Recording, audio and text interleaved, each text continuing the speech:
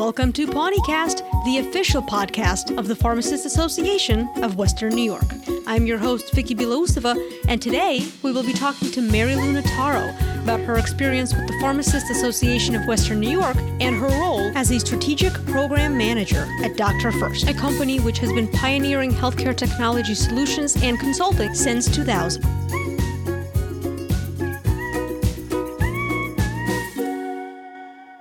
But before we talk to Mary Lou Notaro, I just wanted to give you a little bit of an introduction to the podcast, since this is episode 1. Yay! PawneeCast is a once-monthly podcast aimed at discussing some of the more unique opportunities that exist within the realm of pharmacy, providing updates on the latest happenings, and having a little bit of fun along the way. I will be your main host for the most part, but occasionally we might have a co-host, or there might be someone else to take my place, just to, keep things fresh and keep you from getting bored of my voice. We have some pretty exciting interviews and content planned for you, if I do say so myself, so be sure to stay tuned. Now, let's jump into our main discussion with Mary Lou Notaro. Hello, Mary Lou. Thank you so much for joining us on PawneeCast. Hi, Vicky. How are you? I'm doing good, thank you. Now, before we jump into our fun discussion, would you mind telling us a little bit about yourself? I am a pharmacist. I live in West Seneca, New York. I have been here for about 25 years, but originally from Central New York. I live here with my husband, Greg, who, with his brother, owns community pharmacy here in town, Union Medical. And we have 2 kids, one in high school, one in college, and a very fun puppy. And I am a strategic program manager at Dr. First, in addition to helping out at the pharmacy. How is the puppy doing? She's awesome. She's 1 in people years, but I guess it's different for a dog. But I always say she's in charge because, she rings the bell and everyone comes running. I actually think Sarah was on the phone Monday, maybe with you, and she goes, "Don't give the dog cheese." Oh, because I said she was a bad girl and cheese is a reward. Sarah's a disciplinarian. Yeah, that was very funny. Kind of made my Monday. What is your favorite drug? My favorite drug is insulin because between volunteering with Juvenile Diabetes Research Foundation and lots of friends and family with diabetes, I've got a lot of folks in my life that insulin keeps them alive. So it's my favorite drug. And what are you currently reading or watching? What's kind of your go-to thing at the moment? All right. So I will tell you, I work from home for Dr. First because we're located in Maryland, and I tend to listen to a lot of audiobooks, but they're all over the place. There's nothing that jumps out as me as a favorite. But from a TV perspective, I will binge watch whatever we agree on as a family. If the kids want to watch something with me, I'll do that. If Greg picks something, I'll do that. But my personal favorite is The West Wing. How many times have you finished watching that? I watch The West Wing in totality every time there's a presidential election. To get yourself amped up for the political process, or? Well, I watch President Bartlett instead of watching the debates and things on TV because he's my favorite. The best part is the banter between the characters and how smart they come across as being so smart. What would you say is a fun fact about you? Fun fact about me is that I have a talent for what I'll term as somewhat useless trivia. My father was exactly the same way. He was actually better than me, but the two of us we would be the people you'd want on your trivia team. All right. So what would be a weird trivia fact? Oh my goodness. It's more answering questions. I promise the talent is there. Oh, for sure. I know that there's been a lot of times when I'm at trivia and people answer questions and I'm like, how do you know this? And it's definitely a talent for sure. Now, how did you get involved with the Pharmacists Association of Western New York? I have been involved with pharmacy organizations since pharmacy school at ACP. HS, I guess we say now. So I was an ASP officer and that kind of thing, and had an opportunity to go to some state and national meetings. And so then when I moved here to Buffalo and began a career here, it was kind of just a natural progression of what I had done from college. What is your current role within the organization then? And kind of how did you progress through the organization to get to your current position? Okay, so my current role is chairman of the board of directors. I started as a Pawnee board member and a PISNI board member for several years. I then entered the executive committee. I was the executive secretary for 4 or 5 years, and then the president-elect, and then president, and now I'm chairman. Why do you continue to stay involved? Because I very much believe that if you want to make a difference, if you want to move the profession forward, if you want to keep our profession strong, each one of us has to do our part. And this is how I choose to do my part. How would you say pharmacy has changed since you started practicing? And then do you think that Pawnee has contributed to this change in practice in any sort of way? Okay. So for me, I graduated college in 1991. So a lot of the changes have been technological. Real-time adjudication has become more the norm as I've been a pharmacist. The impact in our profession of PBMs and formularies and certainly pharmacy organizations, including Pawnee, work to make sure that in this changing environment that we remain viable and growing. Also, what's changed from the time that I started my career is that there are a lot of different types of pharmacy practice now. So, for example, in a hospital, back at that time, maybe there were one or two clinical pharmacists. Now it's a much larger percentage of the team. When I got out of school, there's maybe one or two pharmacists managing a formulary at a health plan, for example. Now, you look at, plans here in town that have a team of 25, 30 changes in community pharmacy to really highlight kind of the clinical work and enhance the clinical work that's always been going on. And through all of these different changes, I think that pharmacy organizations have had a role, whether it's growing the scope of practice or even when the practice scope grows, working with our elected officials to make sure that that change is viable, that there's a payment model, that there's, fair and equitable access. So I think that every time that the profession has changed, and it's changed a lot, the pharmacy organizations are involved a lot of times proactively, sometimes a little bit retroactively, but always the pharmacy organizations have been involved every step of the way. I guess you can kind of think of them as silent heroes because you don't automatically assume that it's a pharmacy organization that made things happen. Exactly. I think that we collectively as a profession have not done a good job of really sharing what we do and what we contribute. And whether it's within our profession, understanding, if you gave a flu shot or a COVID vaccine, you have a pharmacy organization to thank for it. Here in Buffalo, it's Pawnee. Other parts of the state, it's their local affiliate organization. If you are doing CDTM, same thing. This is all pharmacy organizations really collecting the data, showing what the impact can be, and really making sure to continue those relationships so that when you look at the last year, when so much changed so quickly, the pharmacy organizations had educated our elected officials on all levels, local, county, Erie County and Niagara County here, state, national, that they were confident that we were ready to take the charge, doing testing, giving the vaccines, providing a lot of education that was needed. What would you say are some personal benefits that you've seen for yourself being involved in the local pharmacy organization? Well, I think there's a few different things. So on a very personal level, I've had the opportunity to meet a lot of different people, great, hardworking, determined people, and learn a lot from them. And whether it is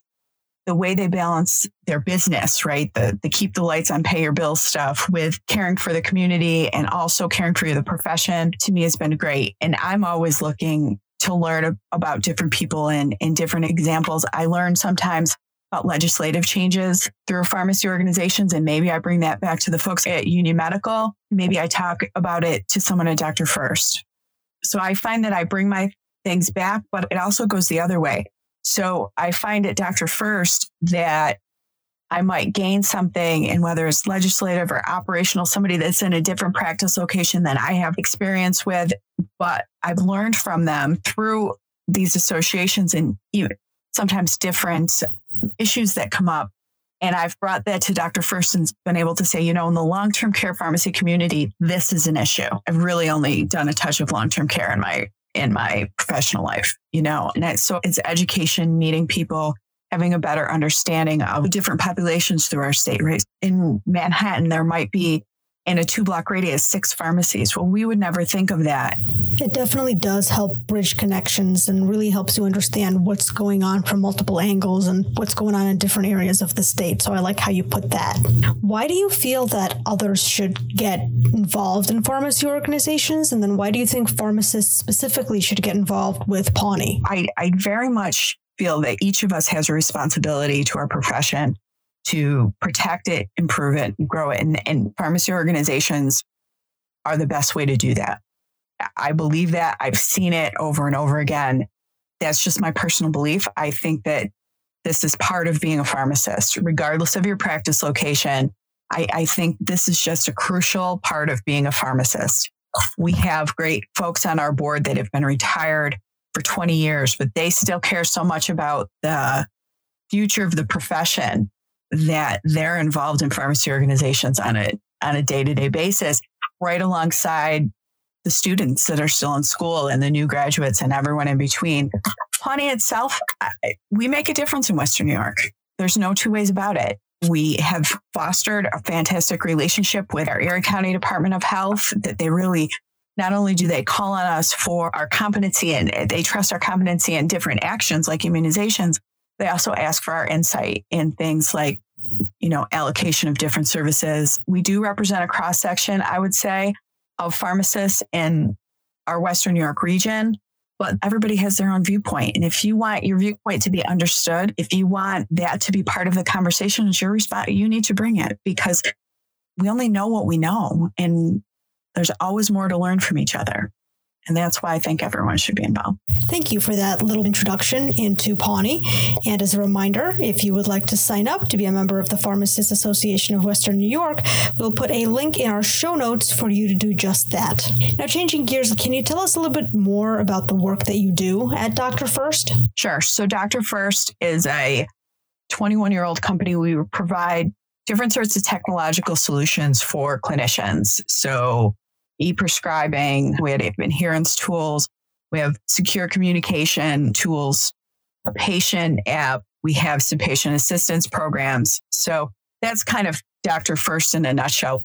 The idea is to really help clinicians across the continuum to really make a difference for their patients. And we're all very passionate about that. My personal job, what they call a strategic program manager. So that means a few different things. One of my main jobs is we're an IT company, so we have tech resources and we sell our products, right? So we have sales, marketing, all of that. One of my main responsibilities is to make sure that all of these different teams really understand the day-to-day life of a clinician.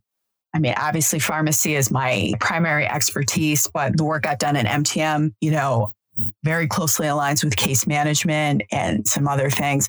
But that's one of the things I do most. When something leaves Dr. First or something is improved by Dr. First, it really makes sense that we're not just making something that looks neat, that we're filling a need, that it's easy to use. I also do a lot of program management. So we will have, right now I'm doing a program with a regional health plan, and I'm just making sure that all the different pieces align, the technological, the clinical, the operational. I do some, what I would say, consult to other teams on medication-related issues.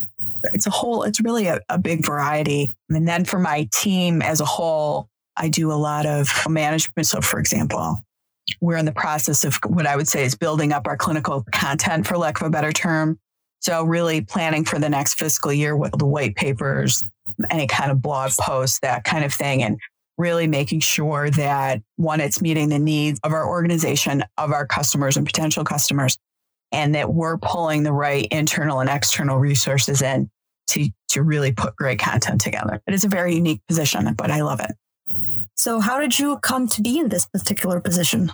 Well, so my career, I would say, has been about 30% community pharmacy, and I spent a long time working for a national medication therapy management provider, doing a variety of different roles. At one point, responsible for their entire MTM and utilization management program from front to back, from clinical, operational, what I would say everything but doing the coding. So I had that experience. I had community pharmacy experience, as I said, primarily from Union Medical and some other places I'd worked. So Dr. First was really looking for that pharmacist voice to kind of advise different projects. But in addition to that, the fact that I had some program management experience. So it was a combination of those things. I actually had a friend who worked there who had mentioned to me that there were some positions, and I went from there. So you're kind of like the pharmacy representative there. In some ways, there are a bunch of pharmacists on staff, but It's very unique. It's very interesting though. So what would you say is your favorite part of your job? We have a fabulous team and it's very interdisciplinary. We are unique. We're one team in Dr. First. We have a very diverse group of clinicians on the primary team I'm on, which really represents our secure communication product.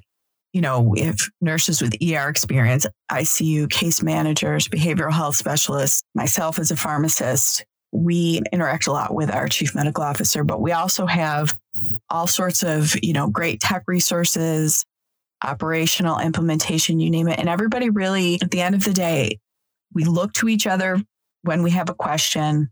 We work together and collaborate well. So to me, my favorite thing about my job is the team I work with. It's usually the people that you work with that can actually make it so much more enjoyable. So I can absolutely understand that. Yeah. And Dr. First is an interesting organization from the perspective of our CEO and founder is still very involved. For example, he will read something, an article maybe that's interesting about a pharmacy organization, and he'll reach out to me directly and ask me what I think.